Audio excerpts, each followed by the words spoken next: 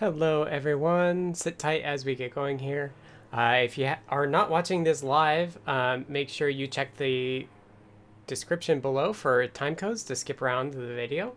They do tend to be about 2 hours or so. We'll see how this one goes. I don't have a whole lot to talk about, so it might be a bit quicker today. But yeah, we'll get going in just a few minutes after we make sure that everything is going and we do some hellos. So I will pause the playbacks that I've got going. Let me know that you can hear me. Hi, Mustafa. Hey, Mr. Certainly. Unexpected Makers up early. So sorry in advance for the chats. I know they're going to be small today. They're going to be small on the stream. Yeah, the camera angle's slightly different as well. Good eye, Unexpected Maker. I'm sitting a little further back because I now have... actually, I can use cat cam to show you my current setup. I don't know where... Oh, Spook's under the chair anyway. So, there's the kitty. And, so what I have here is now I have these, like tripod mounts. So a C-clamp to like a little tripod arm onto my keyboard. So I'm sitting back further, which means that I moved my monitor forwards, which meant that I had to adjust where my camera was. So that's why it's a little different. And hey Paul, hey Brian. Hey David. Yeah, I got this idea from the Model 100 Kickstarter, which is the newer version of this keyboard. Somebody had that there. I'm kind of small on the side, aren't I? So I've been messing. The reason I started like a little later than I normally do is I was messing with OBS, because I installed the version with the browser source. So the chats on this side are... Was I putting the chats on the other side before? I was, wasn't I? I totally was. Okay, that explains why that's over there. So let's just do some rearranging while we're at it. Because I remember I put it like this so that it's small. So I just discovered if I hold Alt, it allows me to clip. And I haven't figured out how to make it bigger, so I'm sorry about that in the first place. But so if I hold Alt, I can clip it down. There we go. That's better. I remember I had it, yeah, I had it set up so that when I'm reading the chat on my monitor, it makes me look like I'm looking at the chat there too. I haven't figured out if anybody knows in OBS with the browser source how you oh, there you go. Clamps and magic arms. I love the factory. Thanks for the link, Mr. Certainly. That's exactly what I was modeling it after. If you know how to do like the Control Plus to make the font size bigger in the browser source in OBS, let me know. That's what I need to know. That's why the text is so small, and I don't know if you can see it. But yeah, it's not that bad if you have it big. It's gonna be bad on small screens, but we'll deal. I'll see if I can't figure it out. Mustafa's from Iran, and it's night now. Yeah, time zones are wild. Thanks for joining in. Thanks for joining us. Let's kick this thing off, shall we?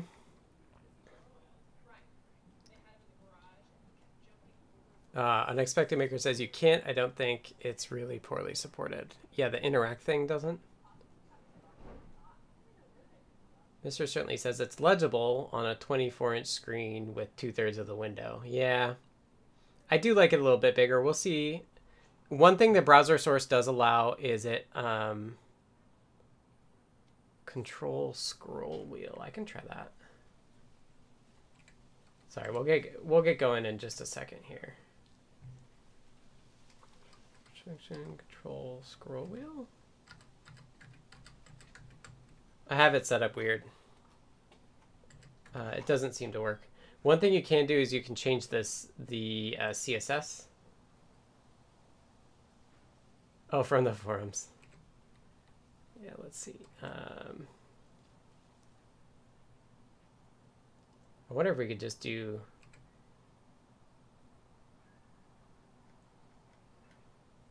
hashtag contents. Is that for Discord or for YouTube? Font size 36 point. So this is for Discord that I'm putting it in.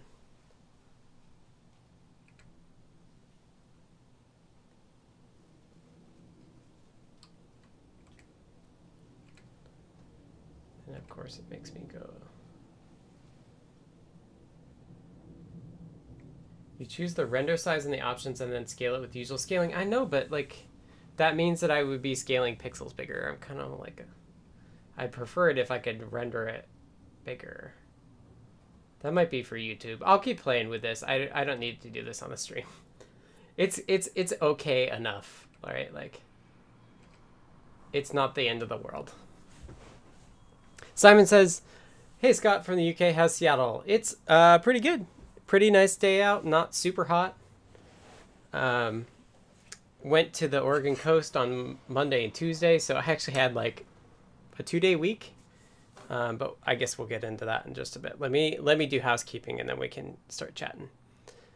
So, David, it's 7:15 time code. Hello everyone, my name is Scott. I work for Adafruit on CircuitPython. Adafruit is an open source hardware and software company based out of New York City. I work remotely for them, so I'm in Seattle here, which is why you'll see times in Pacific, because that's the time zone that I'm in. This CircuitPython is a beginner-friendly version of Python designed for microcontrollers, which are little inexpensive computers. You can get them for like between anywhere from $5 and like $100. Most of the ones are tend to be about $20 or $30. So that's briefly what CircuitPython is. This is a deep dive. So it's a chance to ask me questions. I'll go over some of the stuff that I've been working on. And we'll just have a good casual time and talk about CircuitPython and other random stuff. So if you want to support me, these deep dives happen every week at 2 p.m. Pacific on Fridays. Next week looks like it will be on Friday as well. Typically they're 2 hours or more. That's why they're totally casual. If you want to support me, you can go to adafruit.com, purchase something there. I don't think we have any hot ticket items going into the store today, but any purchases are welcome. And I'm paid by Adafruit to do these streams along with all the development I do. If you'd like to chat with me and a bunch of others, check out the Discord server, the Adafruit Discord server, by going to the URL adafru.it/discord. That's what the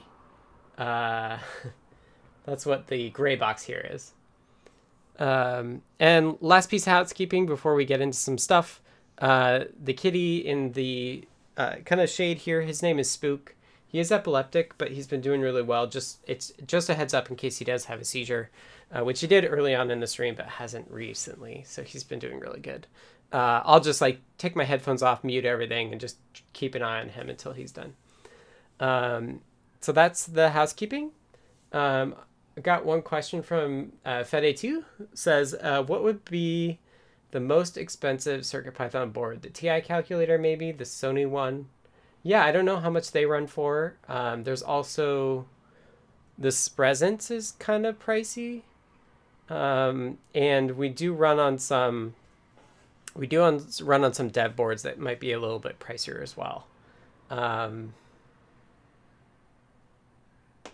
yeah, I don't actually know. Like, I don't think anything Adafruit does is over $100. But yeah, generally not too much. And thank you to David in advance, DCD, for doing the time codes. It's really, yeah, maybe the CubeSat. That would be a good one. I think we have more than one satellite, actually. But yeah, I know that at least some of the versions of the CubeSat have MRAM, magnetic RAM. Is that what it is? On them, and that stuff is pretty pricey just on its own. But it's radiation. It's better for radiation environments. That's why it's worth it for a satellite. All right. Well, if you have more questions, feel free to ask them. Kind of where I'm at is this week has been kind of a blur, right? So, oh, and Unexpected Maker is offering to make a $500 CircuitPython board for anyone who wants to pay a lot for a CircuitPython board. And DCD points out that there's the USB hub from Crowd Supply from Capable Robotics that is more expensive, and it's a USB hub as well. Not really a dev board, though. Yeah, so I streamed last week, and then I took Monday, Tuesday, and pretty much all of Wednesday off. Because we went and did the Oregon Coast, which is like a state next to Washington. It's about a 4-hour drive, and it's the Pacific coast of Oregon. So that's what I was doing, for those of you who don't know exactly what it is. And so I only had basically I had to do email catch up, and so I basically had 2 days of work this week. So not a lot to report. Well, oh, perfect. Yes. I do have some questions that we'll do. But besides that, we'll see what we end up doing. So yeah. Okay, so Jason Rom is here, which is great. Asked me a question on Twitter, and we'll cover that in just a bit. But I did see one other question come in before that, so let's do that one first. From LinkedIn, Joshua Gold asks, does the CircuitPython slow down the microcontroller in any significant amount versus C or C++, especially with video processing? So CircuitPython does slow down the microcontroller. Whether it's significant enough or not is dependent on what you're doing. CircuitPython itself does not do any video processing right now, so it's not really relevant. But in CPython land on a Raspberry Pi, generally what you'll be using is a C library that does any sort of processing that you want. So in general, it doesn't actually slow it down that much because Python can use C to do the things that it needs to do. All right. Hopefully that answers your question, Joshua. Thanks for asking it. And thanks for dropping by. We're also on YouTube and Twitch and LinkedIn, or kind of the places that we're streaming. So let's talk about Jason's question. Jason added me on Twitter and said, "Hey, look, I'm looking at this pinout. Let me switch to the desktop. I'm looking at this pinout here, and can you explain to me what everything means, what the nomenclature on this is?" So I don't know why it does that weird scaling thing, but it must be my graphics card. So what I did is I linked them to this page here that has all of the explanation for everything. But I thought what we would do, and what I offered over Twitter, is to just take a look at this and go into more detail about what every little thing means. I thought that would be really useful. I think it's a great request. So let's just pull up this, and I will actually drop this in the notes as well. And if folks want to follow along, I'll drop the link in the chats as well. Okay, so what do we have here? This is a really common thing. Pinout diagrams are very common in development boards. What they're geared towards is they're geared to show you the capabilities of all the different pins. Does Adafruit do mask giveaways still? Not sure what you mean by mask giveaways.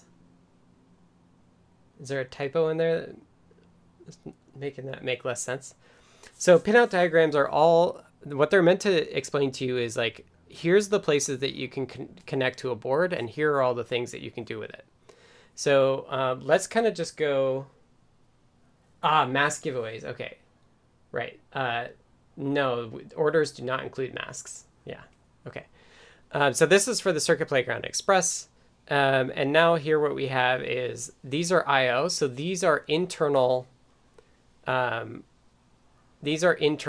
These are not things that go out on the pad, but maybe this makes it a little bit easier, and maybe I will even just make it giant. So these are things that are connected to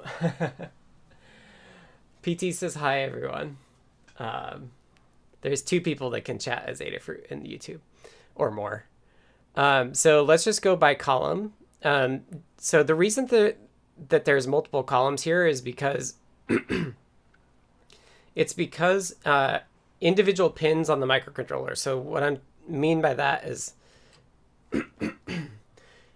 so the microcontroller on the Circuit Playground is this box here, and each of these little gray things is a pin. And what this is largely documenting is what each of these individual little pins can do. So if we go here and look at I/O, this first column, I believe, is just the numbering from the numbering that you use in Arduino. So if you're doing like a digital input, digital output, or whatever it's called in Arduino, I think this first number here is the number that you would use in Arduino. So this is a mix of like how you would refer to it and what it can do. So this second column here, these PBs and these PAs and the numbers are the microcontroller. So if you looked at the microcontroller's datasheet, those are the names that they would reference the individual pins by. And it's important to note that the names are not necessarily numbers like pin position. So there, you might see like a PA30 on a device that's only 24 pins. So the PA is like port A. So if you like want to address a certain set of pins from the GPIO perspective, you would have them like all in one 32-bit word if they're on the same port generally. So that's what the A bit is, and then you would B, C, D, E, different ports. And then the numbers after that are like the position in that 32 bits. And you have control registers that like, because the output pins can do multiple things, you'll have control registers that say like, oh, for PA8 or PA9, like let's connect it to this internal function. And that's kind of what the rest of this is showing. So these kind of golden boxes, these eInt 7, 2, 9, 11, those are external interrupts. So this is a function, this is functionality in a microcontroller that allows you to take in a level of an external signal and interrupt the CPU. So the CPU interrupt means it basically like stops what it's doing, saves its state, and then starts doing some other function based on that. Hello, Minnesota Mentat, and G3 Holiday, I don't think I said hi to you either. So that's what eInt is, and then the number after this is the position, I think, like which bit in. Typically, I think on the SAMD, it's like 16 different interrupt lines, and so that's what the number is. Okay, so for here, DAC is a digital to audio converter. So this means that it's an output, and there's an output, and then I think these here are, I'm actually not sure what this number is. The A's are typically, these A0s and stuff are typically what we refer to them in CircuitPython as. But I'm not, does this diagram tell us? Oh yeah, so here we have the physical pin. Okay, so I was wrong. This first column is the physical pin, so that's the position. DAC is digital to analog. Digital to analog, I think. Hi, Carlos. Yeah, and then the purple and green things are IDE, which I assume is Arduino names, like Dishipu was saying. Yeah, so port pin is the name. This is the name of it that you would see in the data sheet. And then, yeah, then gold is interrupt. So if we're just going through this a little bit more, so we did the eints. This I squared C here is pretty vague, and I don't know exactly why. Oh, did I say digital audio? Sorry. It's commonly used for audio. Okay, so I2S here. I2S is a digital audio format. And so this is just telling you like MC is master clock, D1 is data, SCK is clock usually. So that's specific to the I2S standard.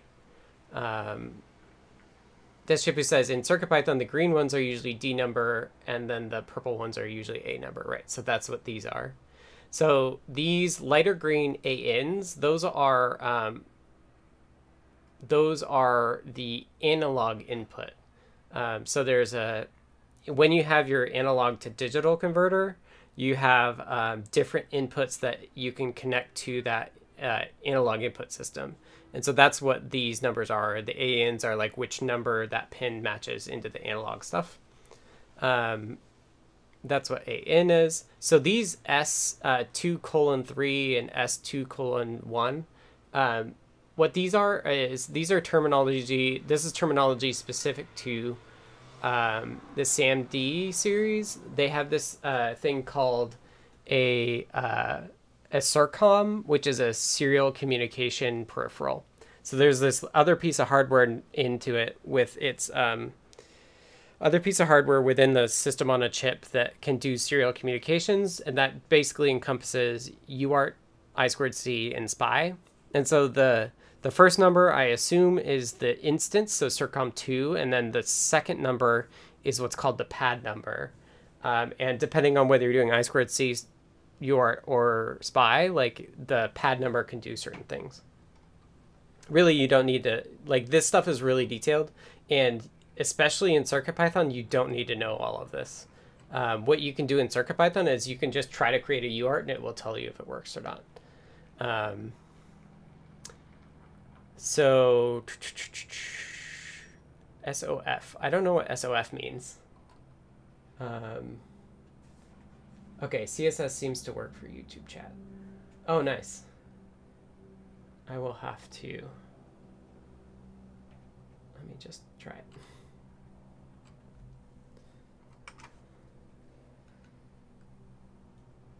I'll take a break from this.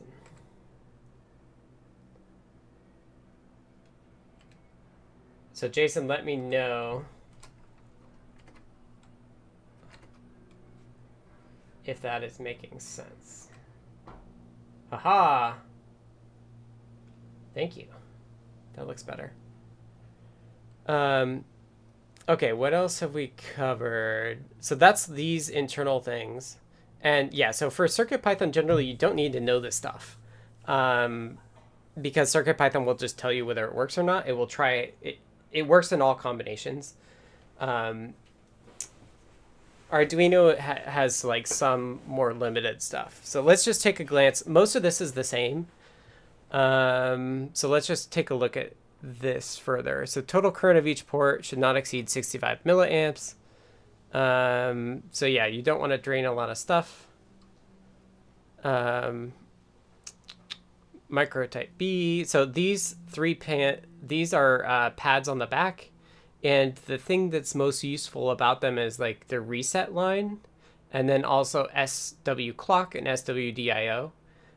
Those are debug things. So these are they're exposed on the back because when they test it, they press it down on pins that like loads the first version of all the code over those debug. Yeah, that's a good point. SOF is start a frame for I2S maybe. Yeah, that sounds plausible. Okay, so 26, we have a light bulb, which must mean it's an LED. We talked about this other stuff. 3V3 is 3.3 volt power. Touch, so there's only certain pins that can do native touch support, so that's what they're designated for. Here's the power constraints, more touch, another DAC pin. So the SAMD, this is a SAMD 21. Yeah,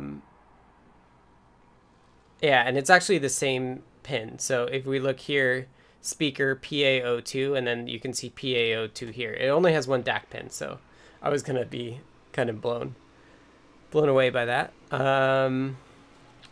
So here we have extra designations for RX and TX, and those are just common designations for UART. It's the same data that's kind of encompassed in this vague S. It's just being more explicit that like those work for UART connectivity.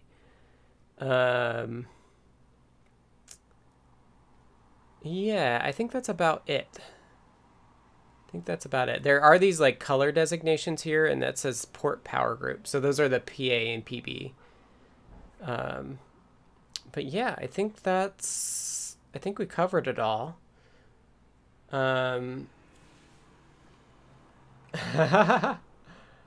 Unexpected Maker snagged that CSS as well. Okay, we got some questions here. Carlos made an awesome microbit game. That's awesome. Jason says that's helpful. Great. Okay, Unexpected Maker says, out of curiosity, is there a way to change I/O that has specific functions, like using a crossbar or I/O mux in the SAMD outside of bootloader settings? I'm not exactly sure what you mean, because all of the I/O mux stuff in CircuitPython is done automatically. The one thing that you can't change is like if you have a SPI flash connected to it, but CircuitPython is meant to be dynamic, so it should be able to switch different things. Maybe you want to clarify, Unexpected Maker.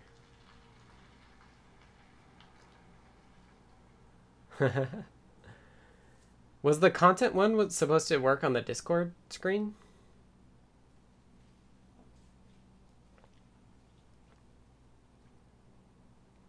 Because I don't think it did. I usually do 150%, but 140 looks pretty good too. Looks a lot tighter after having it small. Okay, so that is a go over of this pinout thing. We do have a new system for pinouts. This is kind of an old, it's 2017.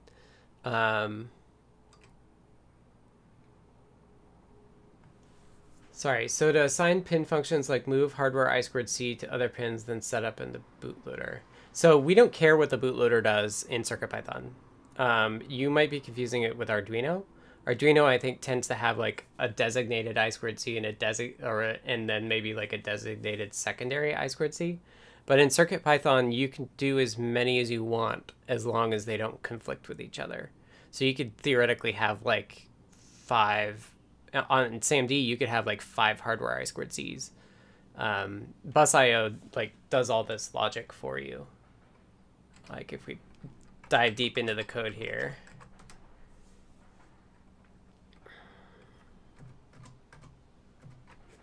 So here's the CircuitPython source, and the place to look is ports SAMD, since we're talking about SAMD, Common HAL, Bus.io, I2C.C.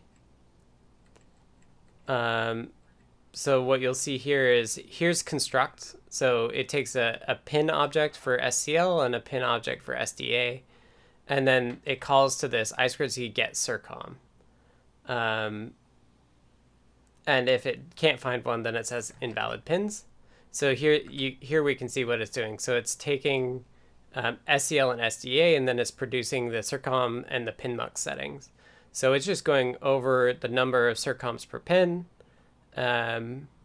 If it has, so I think that's typically 2. So that, think of this as, this is the number 2. So it checks the first circom on the SDA pin, and then it sees, so it uses the state of the peripheral itself, the enable bit, to know whether it's already in use. If it's not in use, and this is the pad check as well. So this will fail if the circom that we're checking is already in use, or if the pad doesn't match what we need for SDA. And then secondarily, what we'll do is we'll pick the pin mux, depending on whether it's like index I is 0 or 1. And then what we do is we check the second pin, the SCL pin that you're given, and see if it has the correct pad. We already know the circom's the same, so we're checking to see if like it's the same. Either like there's two circoms connected to a particular pin. So we see if any of them match the same index, and then also we check that the pad is the same. And we set the pin box for that second pin, and then we return. So yeah, we do it all dynamically. And that's true for basically all the stuff that we do. There's different ways that we do this internally, but we try to, like, the idea with CircuitPython is you just give the pins you want, and then we try our best to make it work.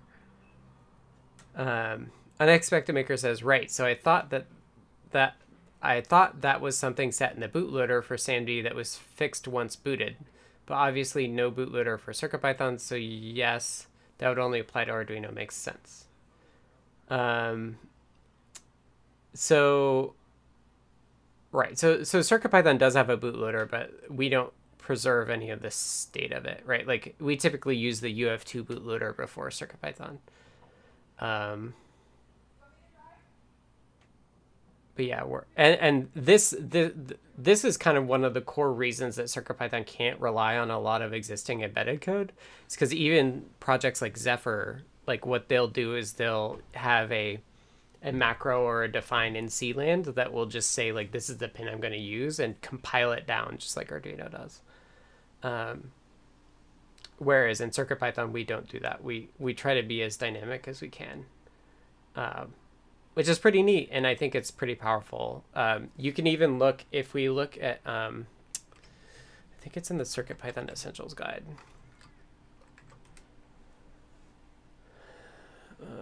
Not that one. I think in the CircuitPython Essentials Guide, if you do like CircuitPython I2C, it tells you how to wire it and an example case. But there's this section, where's my I2C? And it will actually try all combinations of all the pins that are broken out. So it does that by just, it tries to do busio.I2C, and if it doesn't work, it just deinits it. Or if it does work, it deinits it. So it can get you this listing of, like, here's all of the combinations of pins that you could use for I2C. And there are equivalents for UARTs as well. Welcome, Carlos Armando and Angry Cub to the Discord. Beata says, oh, right, I was wondering about naming conventions regarding stemma I2C. Did I cover what you're referring to? Or are you asking me about naming conventions? Ooh, I can add dark theme for, you're talking about for YouTube? Oh, okay, let me pull that up, Beata. In here.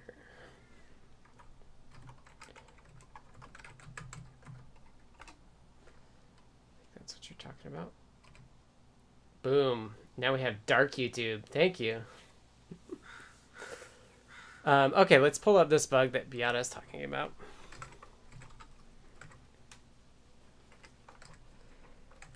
Issues 4638. What I'm going to do is I'm just going to click this and then change the number.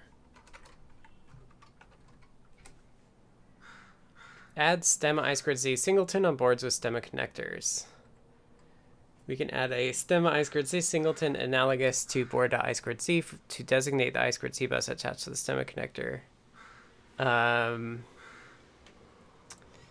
We will call it semi squared C instead of stemma QT squared C because some older boards have the larger non-QT version. So would you like me to give you tips on how to implement this? Is that what you're suggesting? So the related question is, how does board.I squared C work?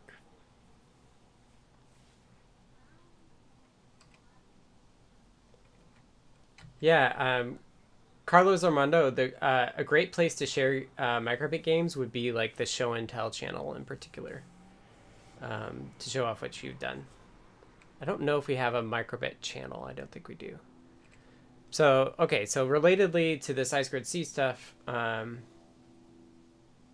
Neradoc says, I made a branch for adding stem I squared C, but I don't want to PR it until 7 is stable. There is only one board that needs it anyway. It's just an alias on every other one. Are there reasons to prefer one name over the other? I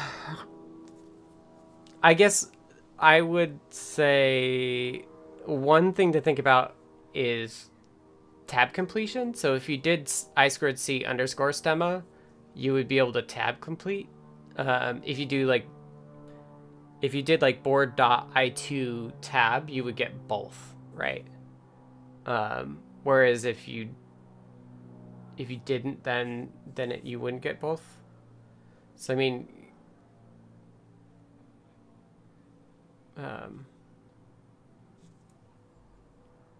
yeah, Carlo, I don't want stuff shared privately with me. You gotta share with the group, or not at all. Well, or not with me.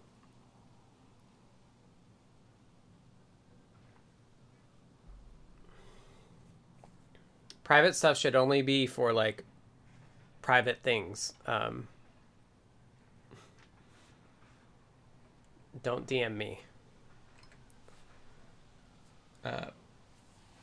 Okay, so I think I covered that. I think I made a point. Christian says, let's talk about that bug report you opened first too. What bug report?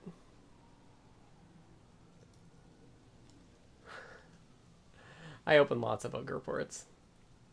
What is the oldest one we have now? I guess I could make sure that. Help test cutting edge builds. Breakpoints is the... Yeah. We still don't do that. We don't do that. We don't do that. Ability to redirect REPL output.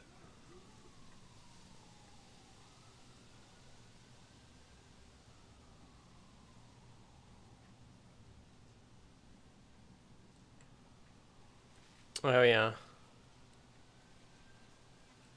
Let's consider it for 4.0 after 3.0 is ready.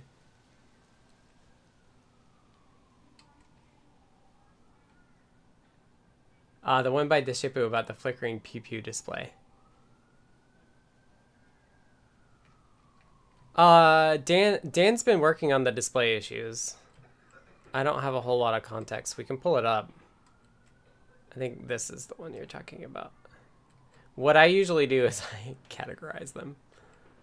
So it's display IO, and it's on a pew-pew, which is a SAMD. And milestone 7.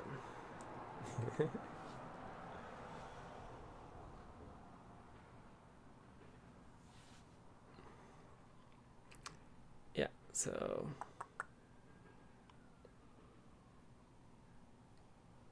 keeping time by counting frames.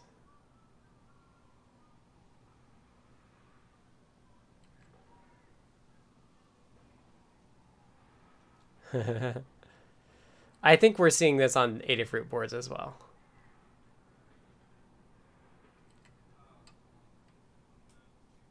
Oh, it's not display. Oh, it's matrix driven by the Pew library. So how similar of a matrix is that to the microbit?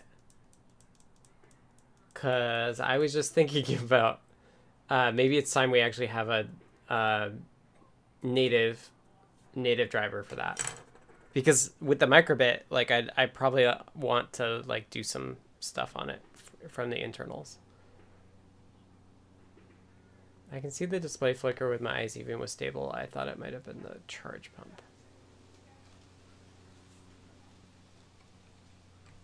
Yeah, I would be open to doing a display thing, especially because I think it would apply to the matrix as well, or to the microbit as well. Okay, I will remove this display IO.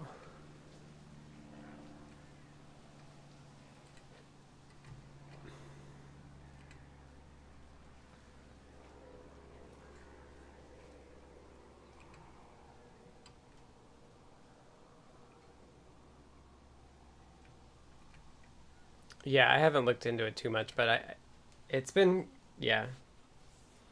The microbit's kind of a weird thing. Yeah, the microbit has a 5x5 display, but the circuit playground has 10 LEDs. Yeah, we're not talking about the circuit playground though. I'll show you what we're talking about. We're talking about the Pew Pew. So if you go here and type Pew, talking about this. So this is a lot similar. It's actually more, it's going to be more pixels than what the microbit has, but it's going to be connected in a similar way.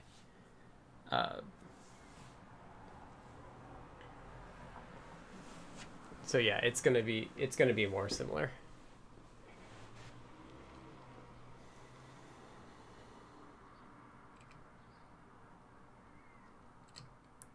All right.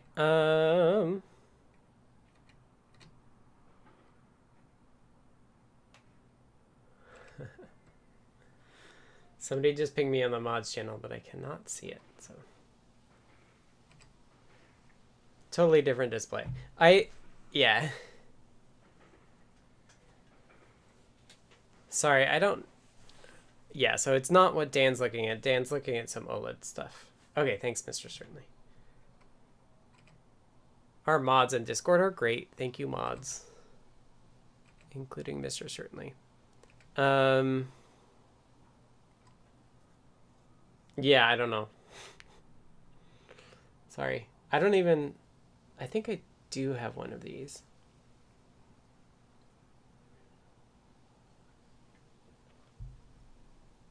Let me read that. I won't be able to look at it, but maybe I can give some first impressions. Where did it go? Because I read it off as Dan would do. Glitchy display, random bright lines. Display is very stable.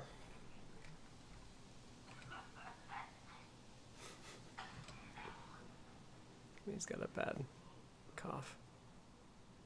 Oh, it looks like Tetris.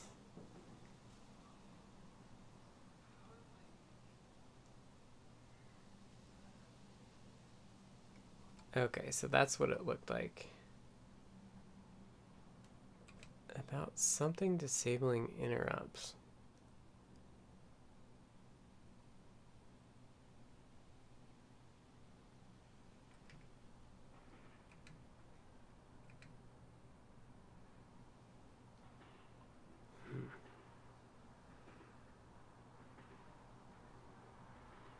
I mean, I think generally, like,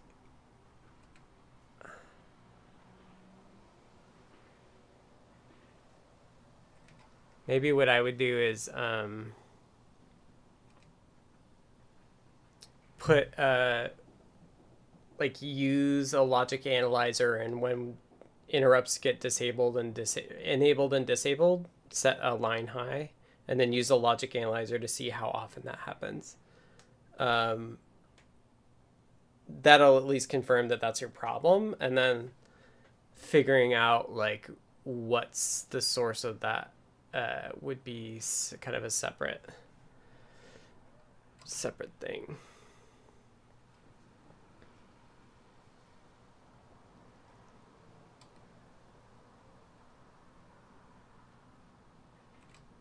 Yeah, so that's probably what I would do to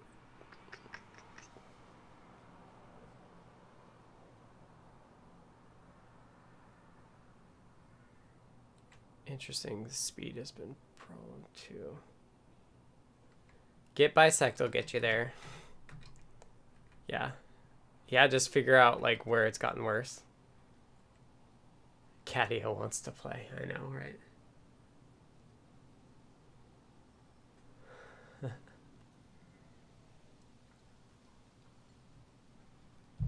Okay. Yeah, sorry. Like the SAND stuff hasn't changed a lot.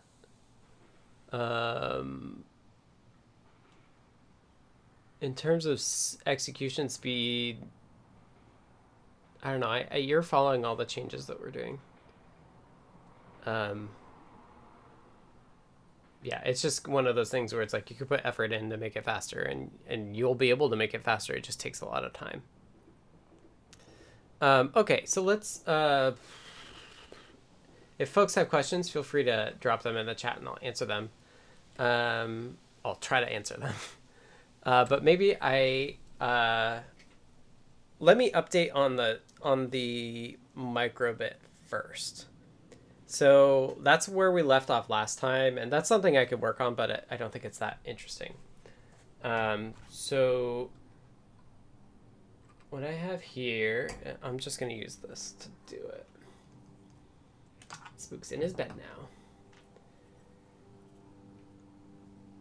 So here I have my microbit. Switch to product showcase mode. And I'm going to plug it in. And what you should see is there's actually an LED about here for the microphone that I've co-opted. So that's CircuitPython starting up on the microbit. And then it should be discoverable now. So I've made progress. I had to figure a couple things out. One of the things I had to figure out was that it didn't have the... Oh, come on. I don't know how to use Android. So here's Android. And there's CirPy. So I will hit connect. And it found it. And then I can do UART service, I think. And I can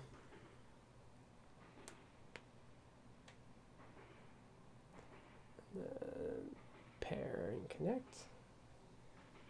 Pair. So now I should be getting stuff. And if I write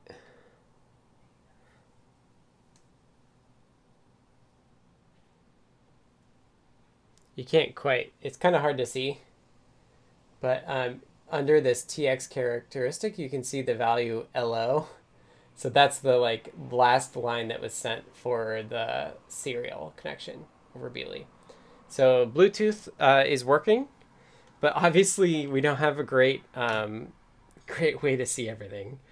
If you want to follow along with this microbit stuff, this is the first build that first build of CircuitPython that doesn't have USB.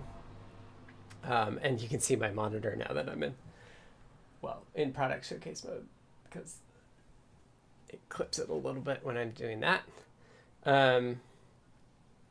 So one thing I had to figure out was that you couldn't, it was trying to start up a low frequency oscillator that the board doesn't have. So the flashing that it does right at the start was like super slow, and I was like, this is wrong. And I was debugging it. So when I was debugging it, I was also noticing it was like in that wait for the oscillator to get going. So I just turned it off, and it seems to be going well now, so which is awesome. And then the second thing I had to figure out was that when you drag a hex over, it erases the entire NRF, which is going to be really, really unfortunate for preserving like your file system. But what it meant was like I couldn't drag like the soft device that is like the blob that that we get from Nordic for Beely, and then drag CircuitPython, I had to actually merge the two things and then drag the whole hex file over. So that's kind of like the last things I have to do before making a pull request is like I've got to do the pin naming, which we started last week and I just haven't finished. And then I've got to figure out how to have like a type of artifact for CircuitPython that is like the merge of these two hex files, the soft device and CircuitPython, and then make sure that that ends up on like circuitpython.org. So that's progress on the microbit, which led me to this thing of like, obviously like connecting to the serial is not really a thing. So what I was actually working on is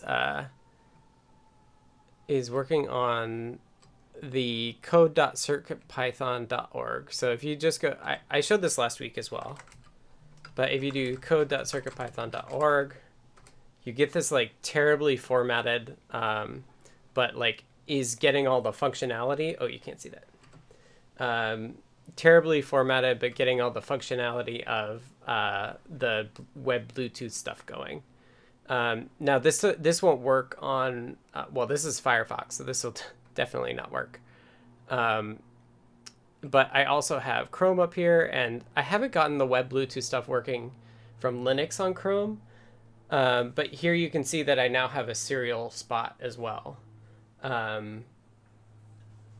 So this is what I thought I'd work on, just because I was starting to work on it before, is adding serial support into this web page that will be code.circuitpython.org, and also trying web serial, which is a USB serial sort of communication thing as well.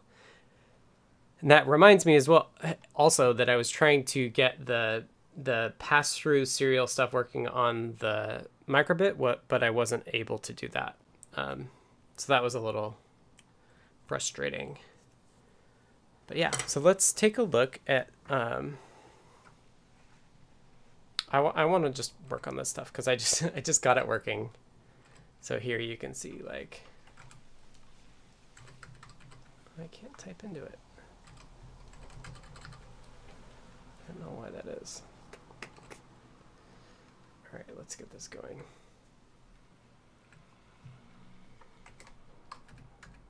I am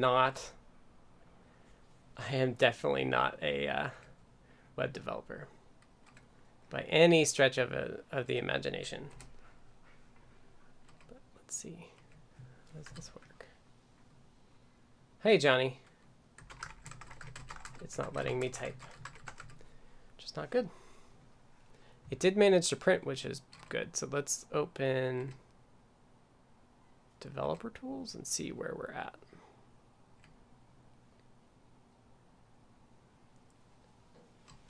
So it's like detecting that we're there, but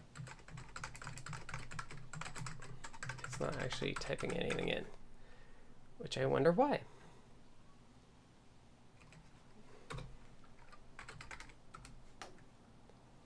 Oh, I guess I should also plug that I was on a podcast yesterday with Damien, who's the creator of MicroPython, and is Talk Python with me. So youtube.com.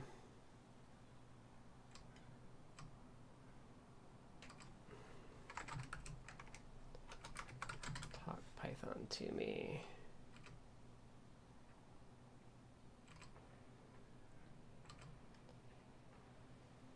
So here's the like live recording of it. So if you missed it and want to get it before it's actually on the podcast, thank you. Thank you, Neradoc, for linking to that. And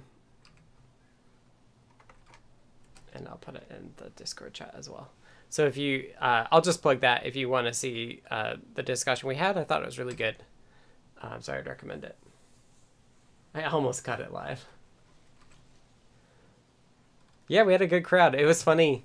Like, I have like 42 concurrent viewers on YouTube right now, and we had like 16, maybe 20, and Michael was saying that was like a lot for him. So check it out. He records it live every week, if you want to see more like CPython-y stuff generally.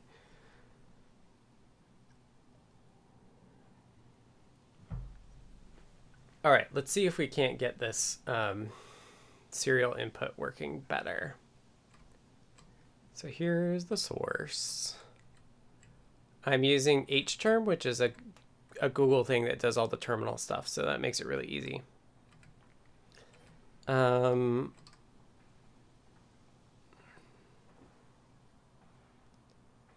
So we did this install keyboard.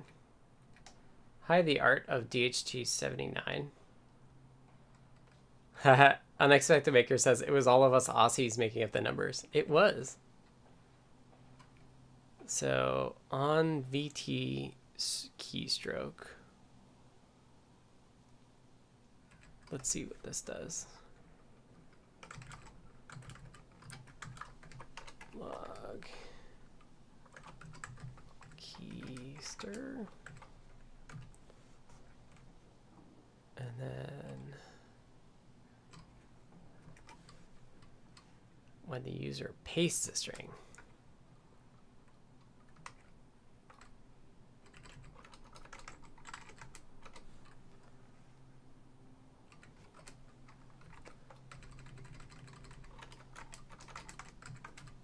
I'm like such a noob to JavaScript.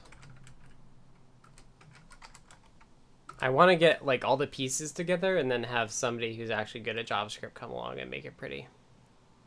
That's my goal. Okay.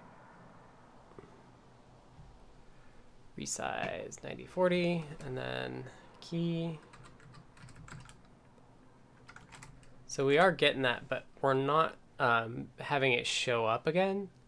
So this is probably that we like generally I think what happens is that it gets round tripped. So when you press a key, we would send it to a device and then it would send us back that same key.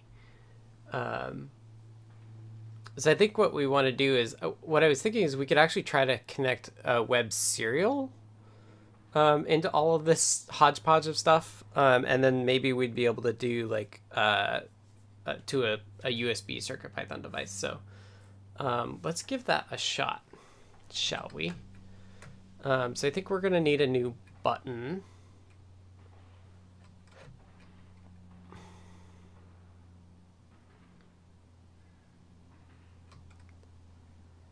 We're going to need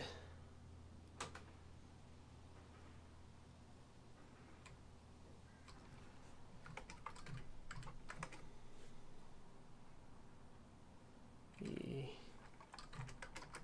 USB serial.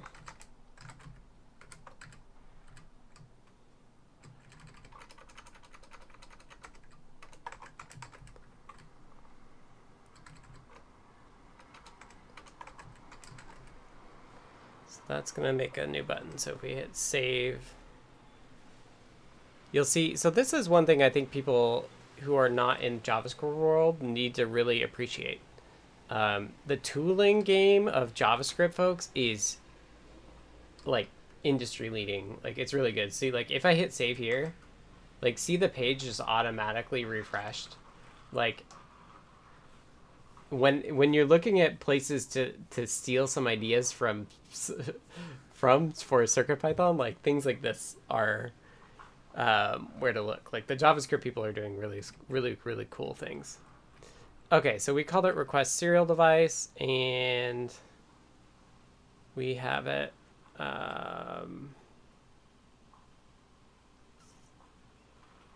Let's say if navigator dot serial, I think is what it is. So if it's able to do that, then we do we'll make an object request serial. Add event listener, click function.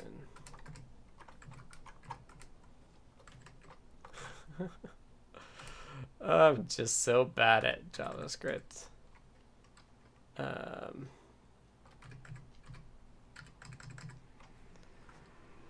And I'm not used to IDE's giving me braces. We'll just do on request serial device button click. A lot of this stuff I cribbed from other things. Else request serial disable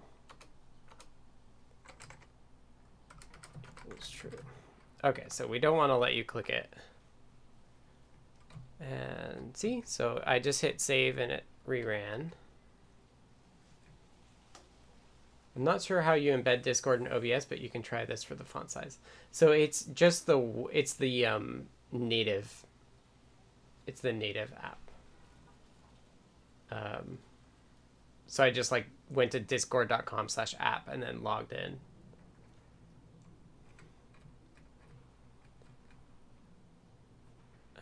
Okay, so let request serial equal document dot query selector request serial device. I think, yep. The web page, that's what I tried.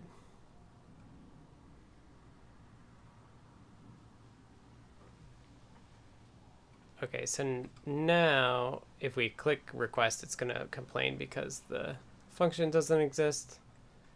So now we want a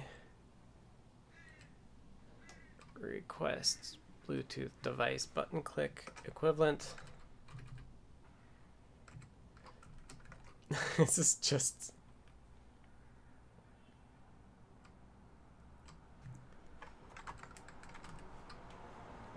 kind of gross. Gross, gross, gross.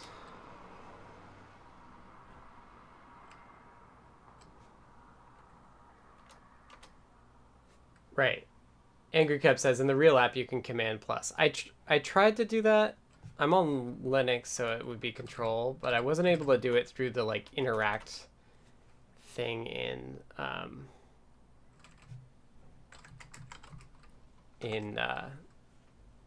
OBS.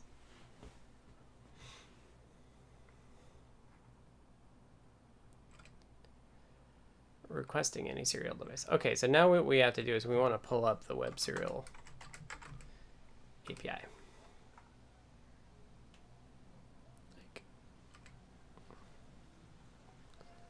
Alright, that's not. Concepts and usage. Look at, they even have the microbit as the example. So it provides attributes and methods for finding and connecting the serial ports from a web page, provides access to a single serial port. The following example shows how to check for available ports and allows the users to grant it permissions to access additional ports. If the site doesn't have access to any connected ports, it has to wait until it has user activation to proceed. In this example, we'll use a click event handler on the button for this task. Okay. Reading data from a port. Okay.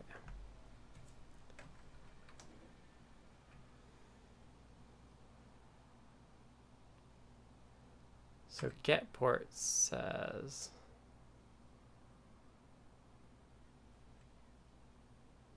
of the serial interface. Which, yeah. So let's just see, let's see, on request serial devices. Let's await navigator serial get devices, and we'll just print live. Like theoretically you want to connect to an existing one.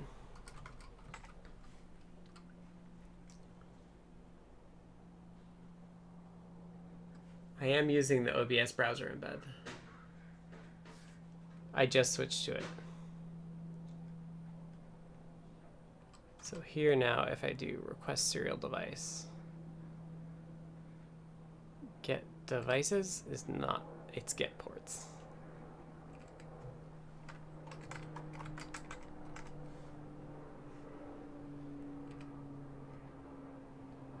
Devices is not defined.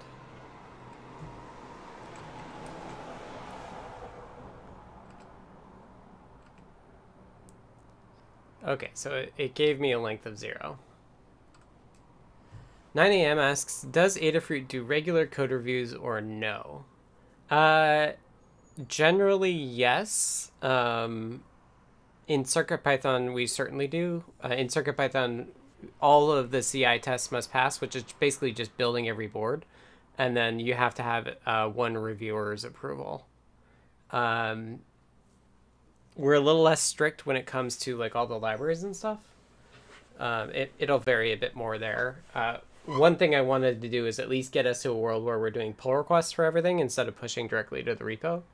That allows you to run the continuous integration tests, even if it's just one person that does a pull request and then merges it once it passes. That's still better than just pushing directly to the repo.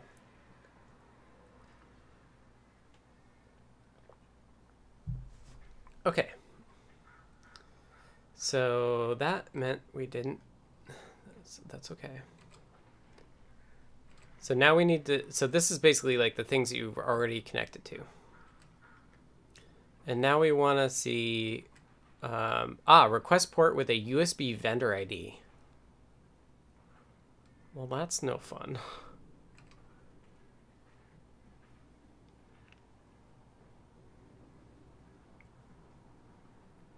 There's a typo. Can we edit it?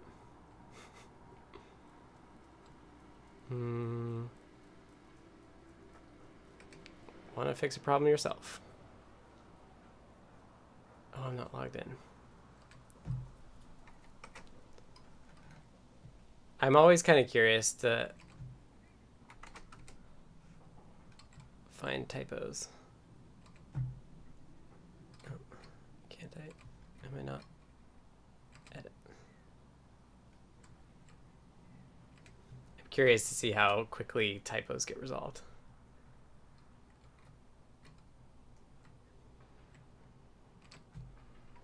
Fix typo.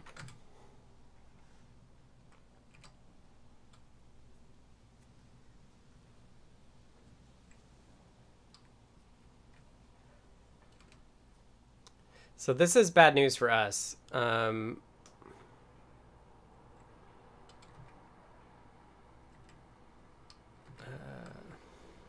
It's just a typo.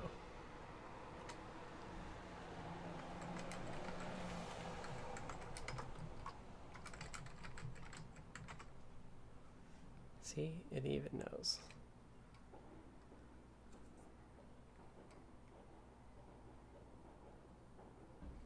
Bye, Carlos.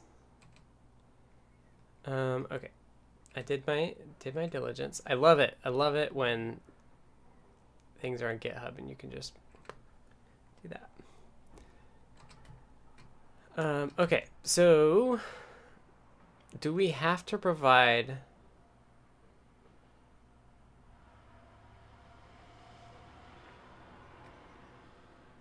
a filter? Because what we really want, we don't want to limit based on USB stuff at all, because there's like 200 plus CircuitPython boards and we want to work with all of them. So I think we just need to try requests.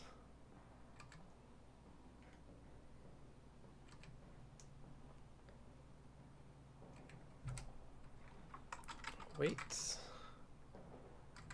Navigator, serial, request port. Let's see what that does. Heyo. Interesting, it does have names. That's neat. So let's connect to that. All right. Well, we didn't print anything out. But we can say so many serials, I know, right? Let device equals that, and let's do console.log device. And I'm actually curious now whether it will, yeah, so here we already have the serial port, again. So we could potentially have like a reconnect mode versus a like pick a different device mode. Okay, so let's do that. So once we have a serial device, what do we do with it? Or a serial port?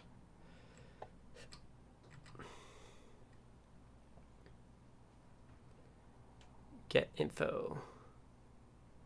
Open. Set signals. Close. Open with a baud rate. Get the readable stream and writable stream. Oh, interesting. I wonder if readable stream and writable stream would be like a good interface for us to target for the BLE side of things, so that like we can just swap in between one and the other.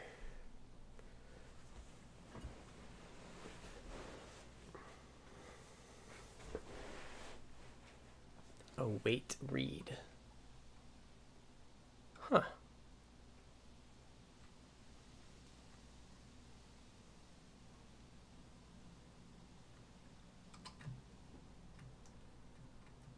So I'm curious what this get info stuff is. So I think what we should be able to do is, if we just click into here, proto, and get info, no.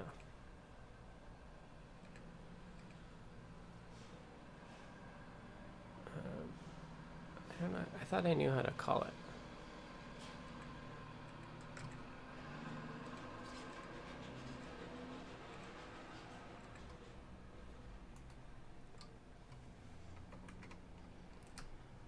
No, I don't.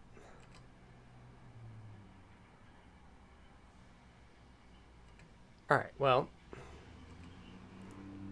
we'll just print it off. So if devices length greater than equals 1.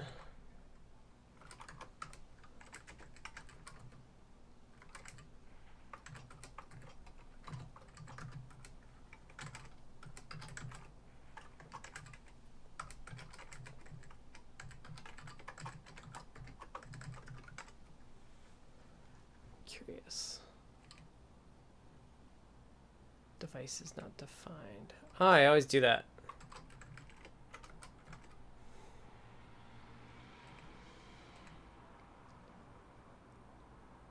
Huh. Once again, it's just giving us USB product ID and vendor ID, which is not enough, unfortunately. So a lot, or in CircuitPython 7, we're gonna allow you to have like multiple. We're gonna allow you to have multiple serials from a single device. So I was hoping that this get info would actually have more info than just the product ID and vendor ID,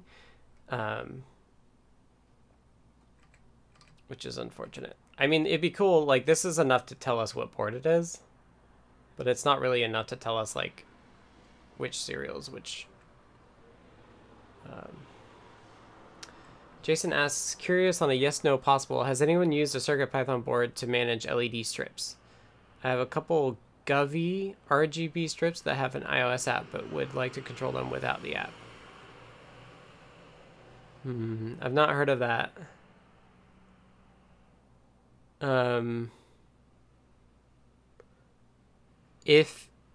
Do you know how it connects from the iOS app to the RGB strips? Because if it's Bluetooth, which it probably is, it's Bluetooth or Wi-Fi, like you could probably figure out how to connect to it.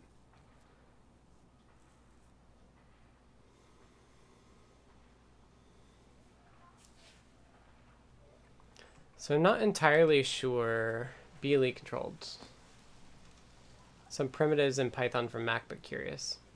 You should be able to do BLE from a CircuitPython board like an NRF. That should be possible.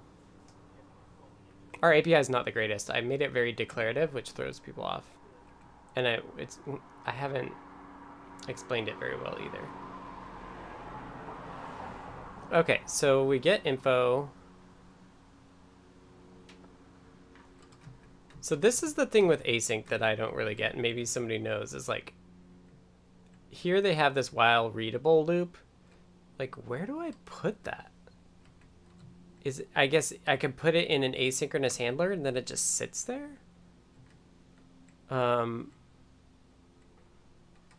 Like, I could just do that on connect? Like,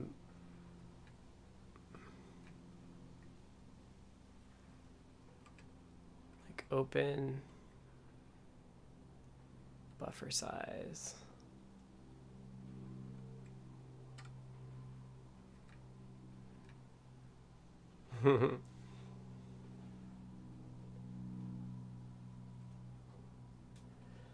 Right. So DCD asks, so when you have N starting with two devices with the same vendor and product, do you have to interact with the device or does the user need to guess? Well, the other thing that we could look up is there's actually also a web USB spec, which I think would give us a lot more,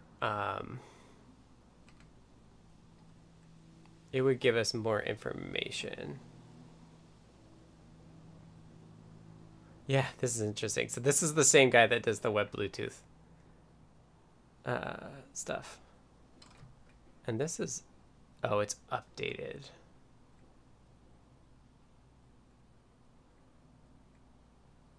Origin trials.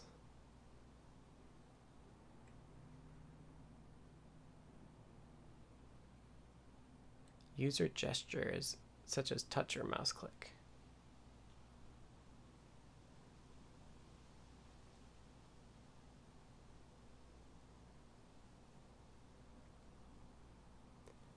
I think if we did web USB, we would be able to get like more information through the USB descriptor stuff. I should really reach out to this guy.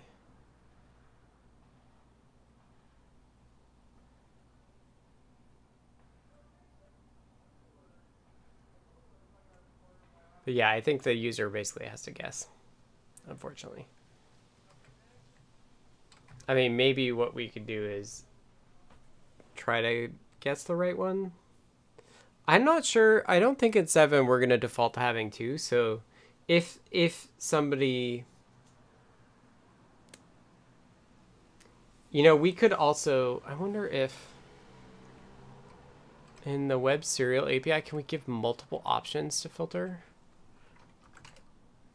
Oh, it's in, like when we request a device, like we could come up with a full list of like all boards that could be CircuitPython. Because I had all those like TTYS things as well.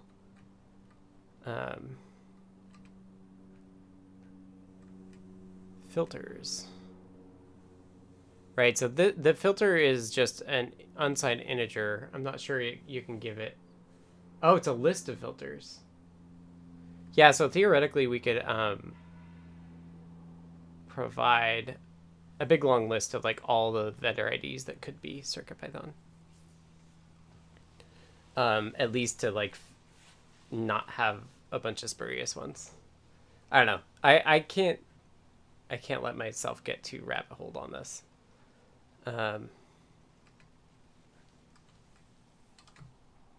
No one knows where I should put that while true loop. I guess it's okay if it's just a callback that does.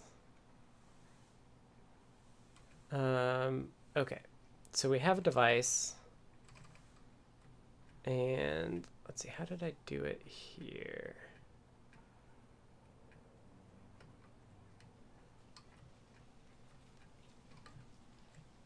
My CircuitPython, or my JavaScript knowledge is not great.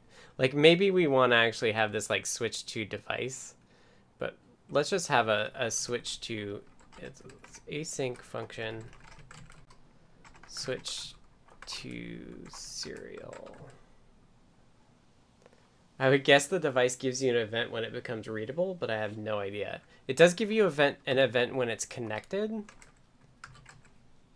But I assume that's similar to open. So we have this BLE device state. Let's also add a serial device.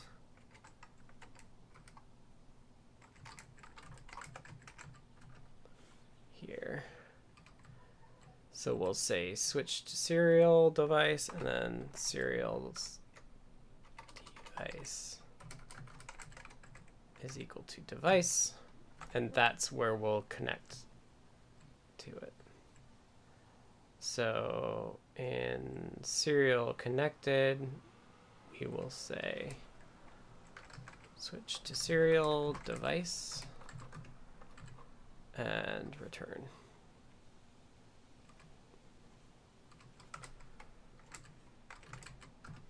Or if we have to request one,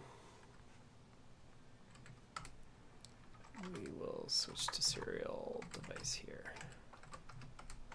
I don't know. This is all terrible code. Like, I'm hoping somebody who's better will come along and make it better. Okay. So if we hit request device, we get it there. We're also printing the properties. So let's stop doing that.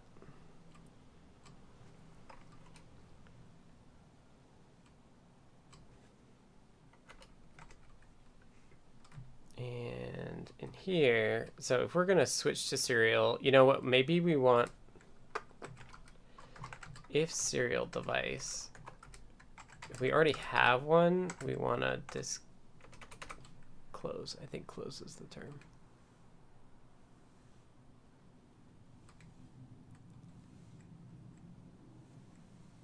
Close.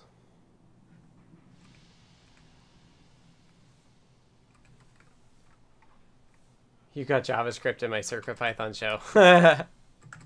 Yes. Yes.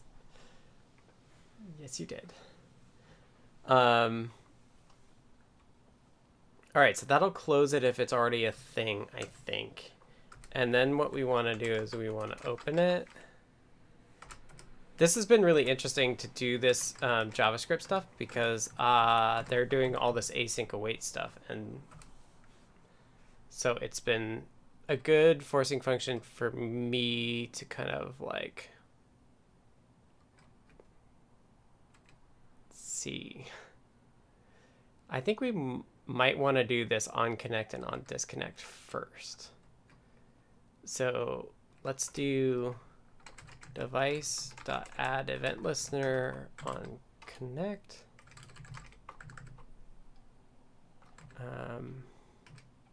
And I'm gonna pass it something. Add event listener on disconnect.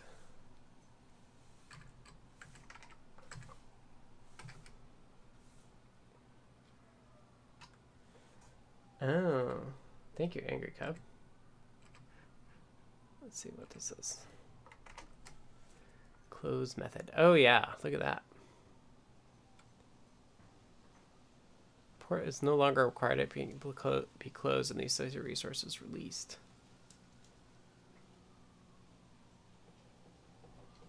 Oh, a long message that will take a while. Read until closed. What is this release lock?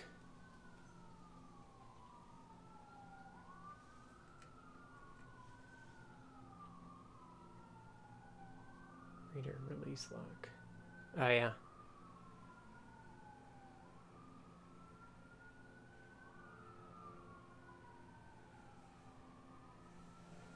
Read until closed.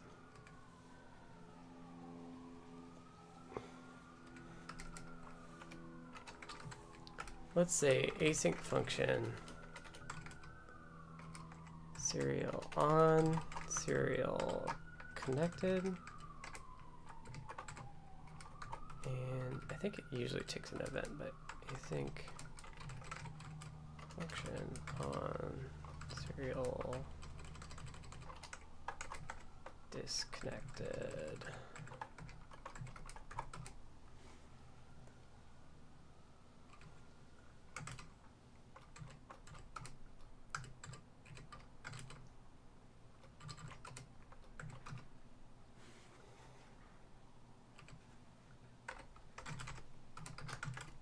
I love printing.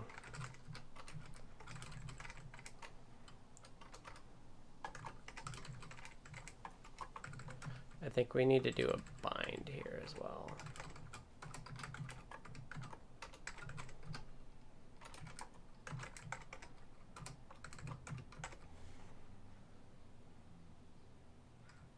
Like I'm kind of like copying. I guess this does it internally. Add event listener. How do I do those binds? Console log. Console log is so nice.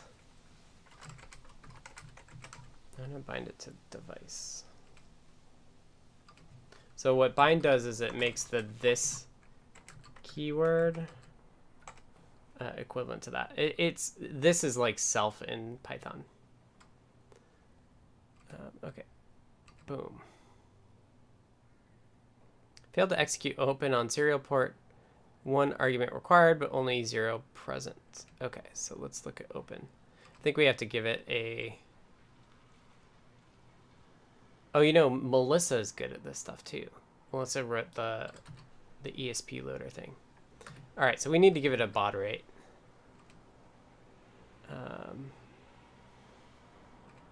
Which is totally unnecessary. Just don't do 2000. I think it's 2000. There's one baud rate that will trigger your... Huh?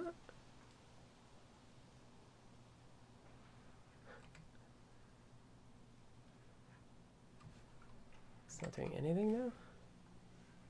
There's one baud rate that will trigger the bootloader.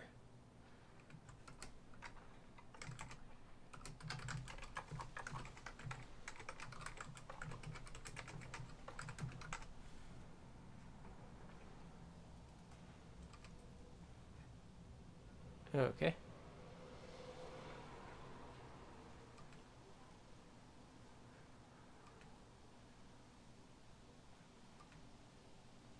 If we add event listener, should it be listed here?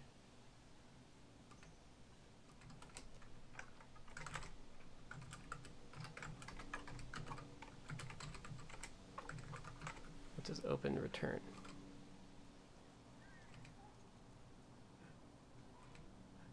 We're awaiting it.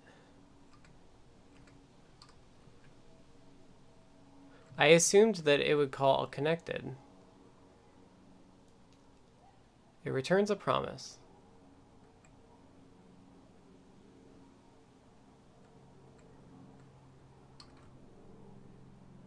Which the await should resolve.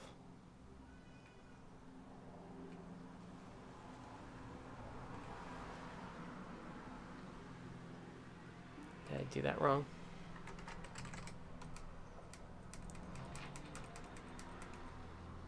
Where was I doing the binds? No, I was doing the binds in this JavaScript library.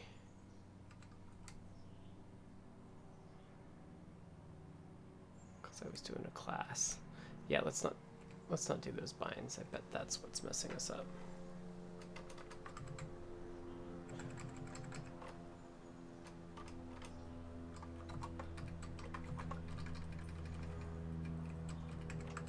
I think we get an event.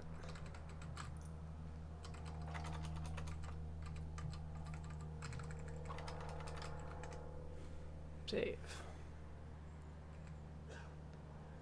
Okay, boom. Nothing. No.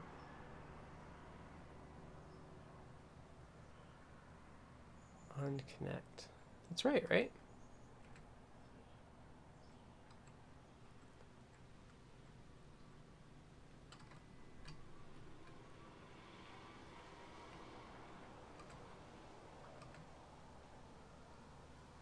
Oh, there's no on.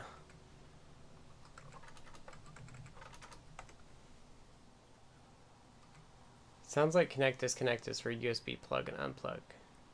Oh, that could be it too.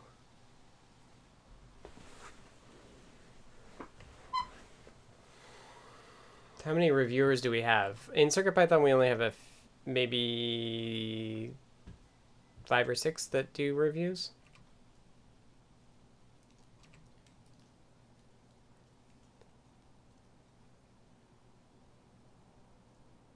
Yeah.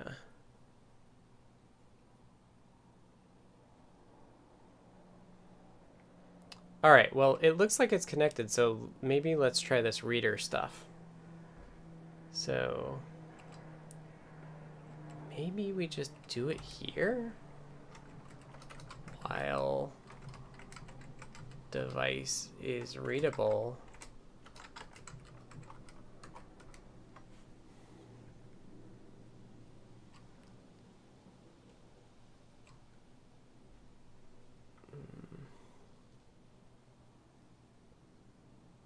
We can get errors. Reader has been canceled. Let's just copy it.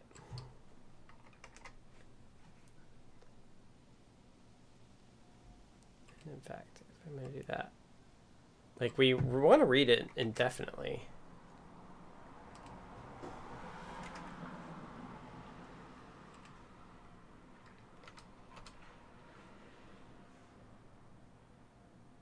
Do something with value.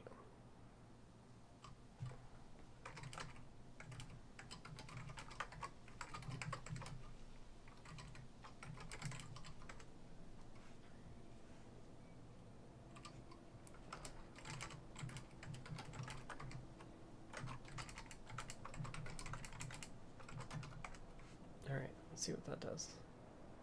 Except it's not, or it's called device.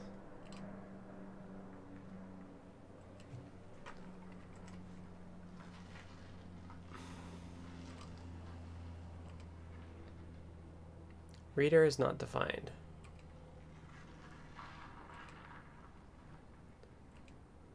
Okay.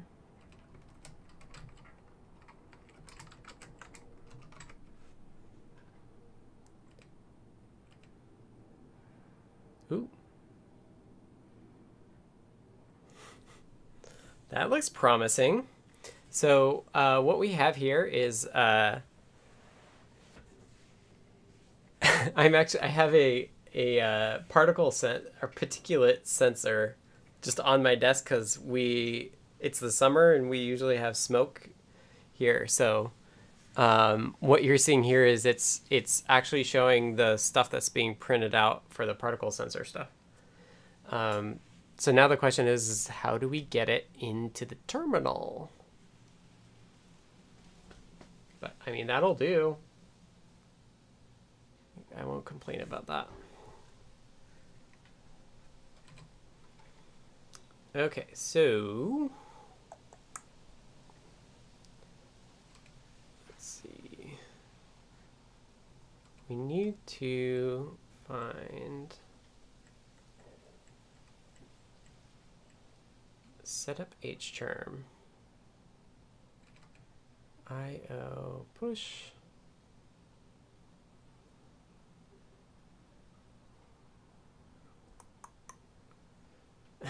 It feels like spaghetti code to me. Which is fine, it's really early. So what we're gonna want here is we're gonna want this print. So T, let's make another terminal equals T. So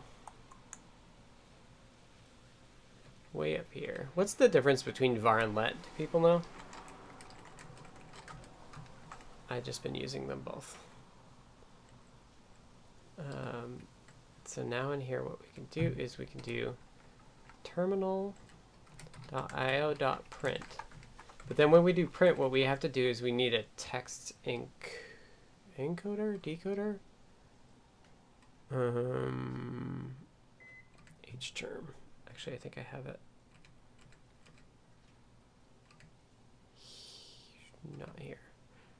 Down here. Here we go. We can't see most of your code because it's behind the chat. Sorry about that. Scoping rules. Main difference is scoping rules. Variables declared by var keyword are scoped to the immediate function body, while let variables are scoped to the immediate enclosing block denoted by braces, called block scope. Thanks, Patrick. Sorry about not being able to see my code. So I just copied it. And I was gonna do a terminal print, but I need a text decoder. Encoding. H-term to app, app to H-term. When passing data to H-term, string should be UTF-16 encoded. Print, write UTF-16, print lin, write UTF-16, as well as interpret. So I think what we want is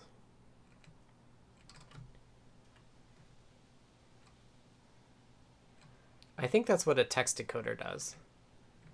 So decoder equals new text decoder.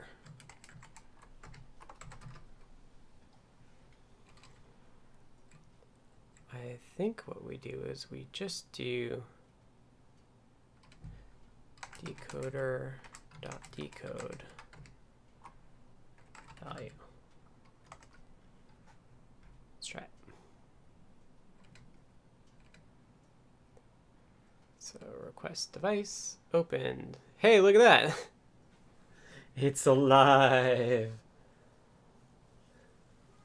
And this is why I say JS is designed to make me feel bad about myself. Way too many ways to do things. Yeah. I mean, I get it from the perspective of like, we want to be able to, like, we want to be able to like change the way things work over time, but we don't want to have to like move people off the old thing. And I assume that's kind of why it's like that. All right, well, we got that working. Oh, and James answered on LinkedIn as well. Thank you, James. Let is scoped local, var is global.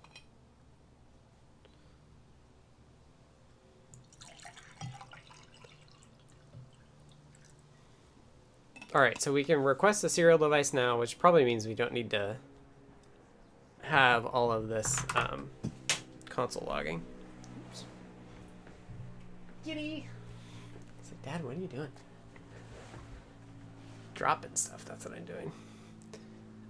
Cool. So we have serial output, but I can't click into it and like Control C, Control C, Control C. It doesn't do anything.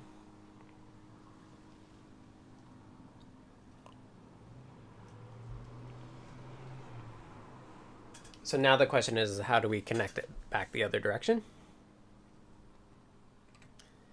And so let's comment this out. We're not going to be done.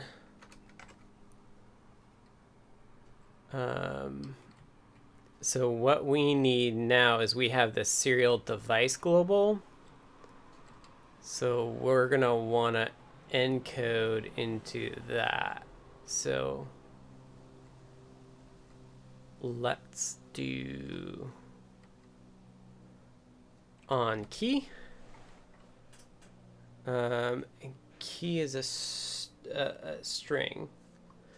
So we want if serial device. If we don't have a serial device, we don't care. And serial device writable. Then we do serial device dot write. Thanks, Angry Cub. Okay. Writable.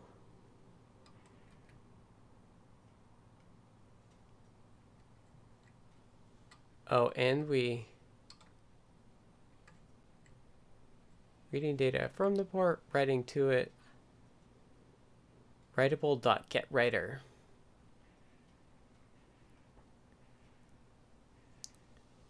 New text encoder.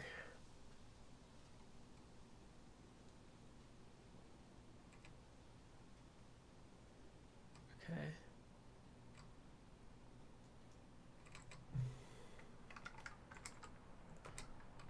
Writable.get. Sorry. GetWriter.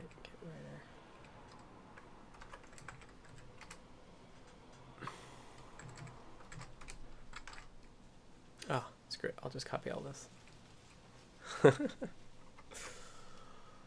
That's simplest, right? We should probably make a function for this because send string is going to want to do the same thing. Or we could just copy it and be bad.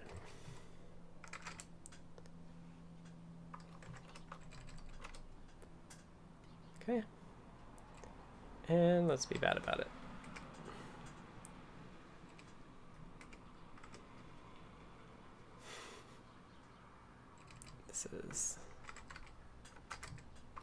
This is why you should test before you copy and paste. James says, I like to prototype in Node-RED, workflow-ish, but can inject JavaScript in the workflow. Works great with Home Assistant too. The custom web page is a must if you want a web page. Yeah, we do want a web page. We're trying to make code.circuitpython.org. At least set the basics. Expected reserved word. Unexpected reserved word. At 346.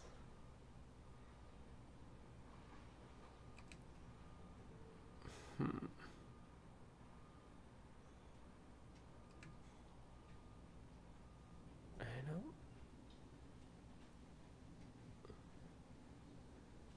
don't see any reason.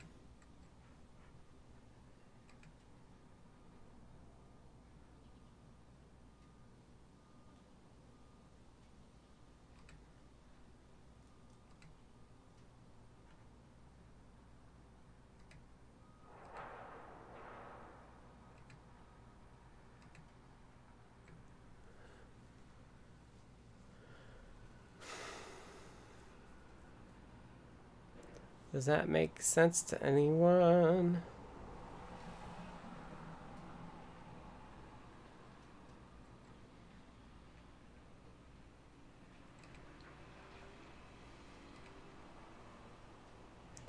It's a syntax error. File is saved. We have the right number of parentheses.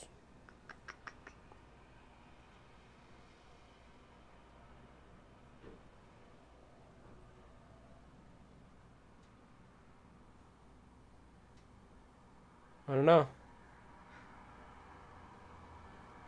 Is that the wrong and?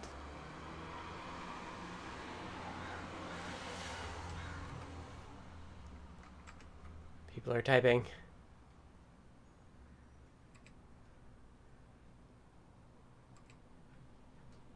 All right, it's in there because it went down to this line.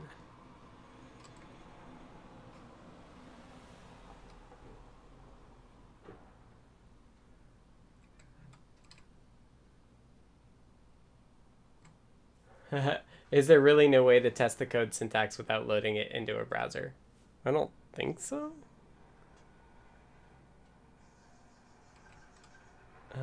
Where did I copy that code from?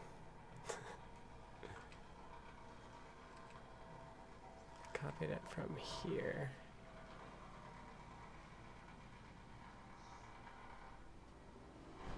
Encode ping.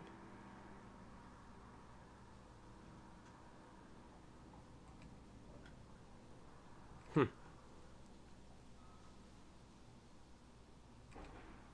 459 is the same copy. You could test on the browser REPL.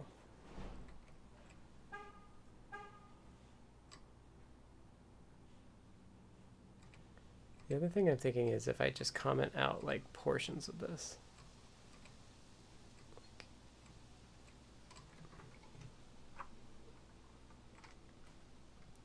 What if I do those last two lines?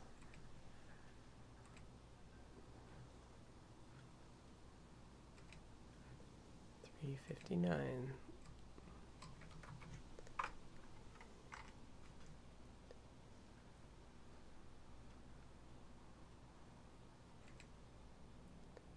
So that is okay.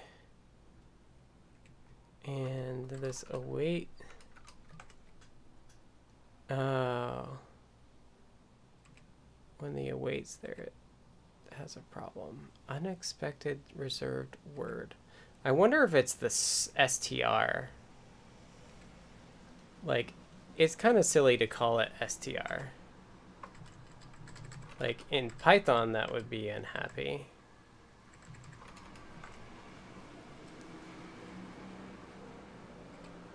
No? Unexpected reserved word. Oh, you know, I wonder if it's... I think this is what it is. We're not... This function is not asynchronous.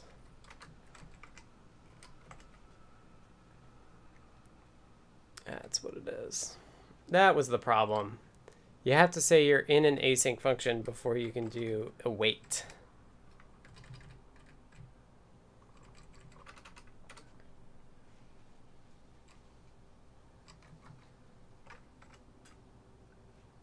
Okay. So we're still going. But what happens if I do Control-C? Oh, look at that. It is JavaScript with semicolons. Should I not be doing semicolons?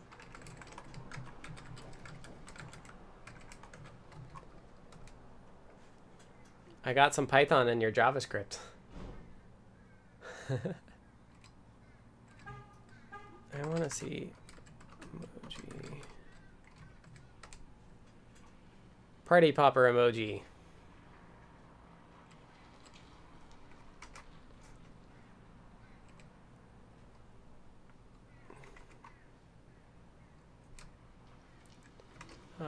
Oh, that worked. I'm like all about like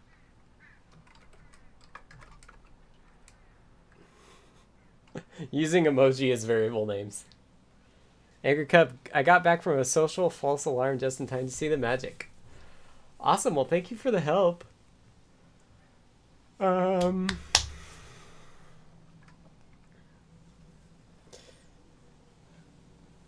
Aaron says, you haven't specified the async function. Lost connectivity totally delayed my previous message. You were right on. I built a console keylogger. I did, didn't I? I should turn that off. Let's,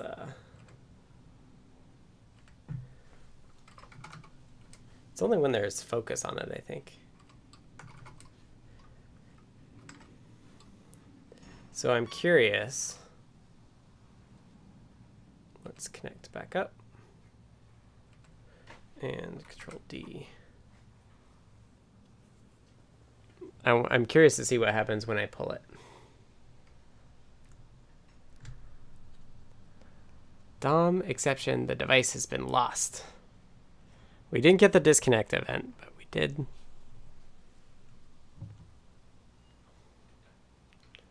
Right, I think then we would have to say request device again.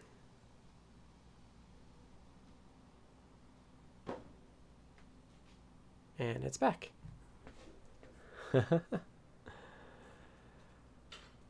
The other thing that I was thinking would be cool is to have, and you can scroll back and stuff too, I was thinking it would be neat to have some like connectivity messages go in there as well. Okay, so now this this page is definitely a mishmash.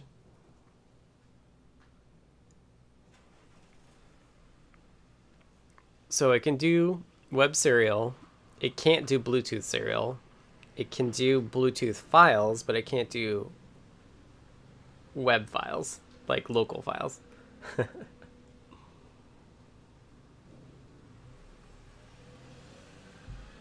But yeah, I think it looks cool, and we tested that we can write to it. So maybe what I'll do is I'll just like code.py is so terrible right now that I think I'll just check it all in and be okay with how terrible it is.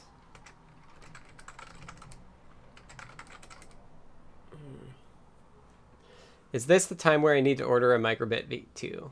You don't necessarily need a microbit v2. Anything with an NRF is fine. Like this serial web serial stuff is working with a feather, NRF feather. Okay, I'm just gonna add all this stuff, even though HTerm.js is from the other thing. I see a GitHub pull in my life soon. Angry Cub, if you want to help me, that would be so welcome. Because clearly I'm a little out of my depth. But now you need to write an HTTP server in CircuitPython via the web REPL and connect it to another tab. I'm open to suggestions for how to do this workflow stuff over Wi-Fi. I think Bluetooth is more interesting. Yeah, we could. Yeah, before we commit it, we can make it taller. I just like all of this layout stuff is TBD. And I want to make sure that it's not so tall that it's a pain on. I'll double it. I don't want it so tall that it's going to be a pain on mobile. Oops.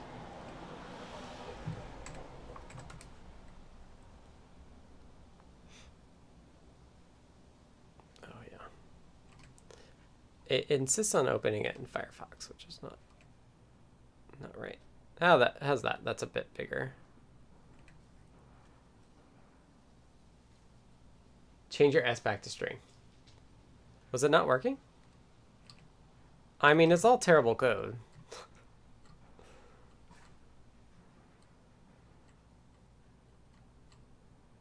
I think it works just fine. Like, I changed all the S's. With Wi-Fi, isn't that a normal web REPL? Yeah. Yeah, that's one option. It's just to do the standard web REPL stuff. Much better. Yeah, thanks for the suggestion.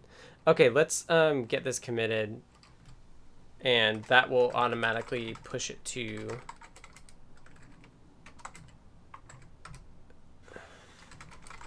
code.circuitpython.org.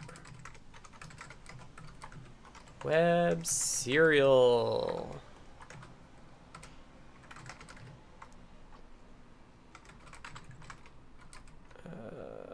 I think just push. All right, I'm gonna have to wrap up. We're gonna get out of here. We're going camping this weekend as well.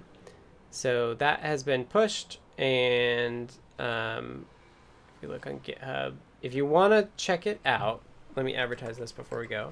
It's at github.com/circuitpython/web-editor. You can see that it was just pushed 30 seconds ago. Ryan says, I think Wi-Fi provisioned over BLE would be the best of both worlds. Yeah. Oh, interesting. James says, I know more Node-RED, but translate Bluetooth to a REST API and consume it? I don't know. I think Node-RED integration would be really cool, James, if you wanted to do that.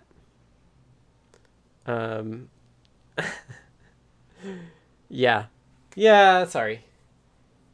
So this is where it is. Any help is much, like, really welcomed. Yeah, thank you, Neradoc, for the reminder. Let's just do that. We're gonna make the Discord chat CSS better. Cancel. Discord browser.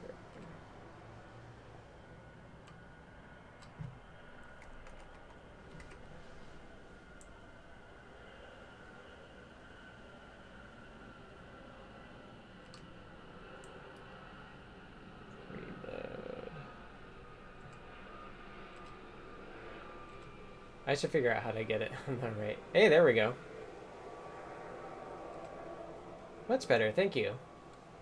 Shipshoop says, these are awesome streams, lurking and learning. Awesome.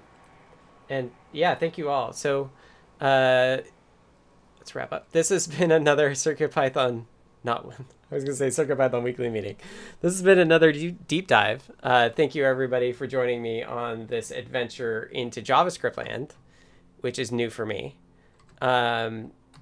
We do these deep dives pretty much every week on Fridays at 2 p.m. Pacific, here on the Discord channels, Twitch, YouTube, LinkedIn, Periscope for a while. I'm not sure how that's going right now.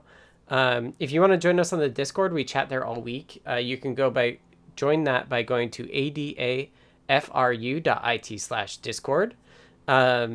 That'll get you in there. If you want to support me financially, please just support Adafruit at adafruit.com. If you don't have any BLE devices, that's what I would recommend. Picking up something with an NRF52840 if you want to follow along with what we've been doing. Yeah, and they pay me to do all this, so any benefits to Adafruit come my way as well. Next week should be on Friday. And thanks, as always, again to DCD, David, for doing the time codes. It's really appreciated, especially for the folks that are watching this after the fact. And with that, I'll pet the cat and we'll get out of here. And thank you, everybody, for dropping links in the Discord chats. So let's do cats. And I'll wake him up. Have a great weekend, everyone. We'll see you next week.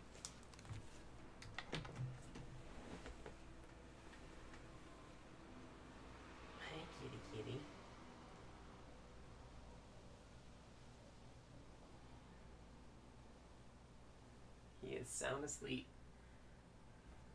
It's like, no, I'm not. Oh, kitty belly.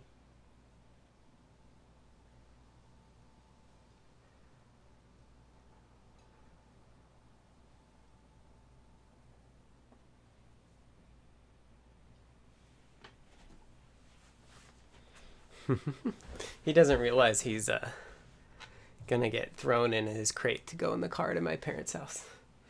All right, we'll see y'all next week. Have a good one.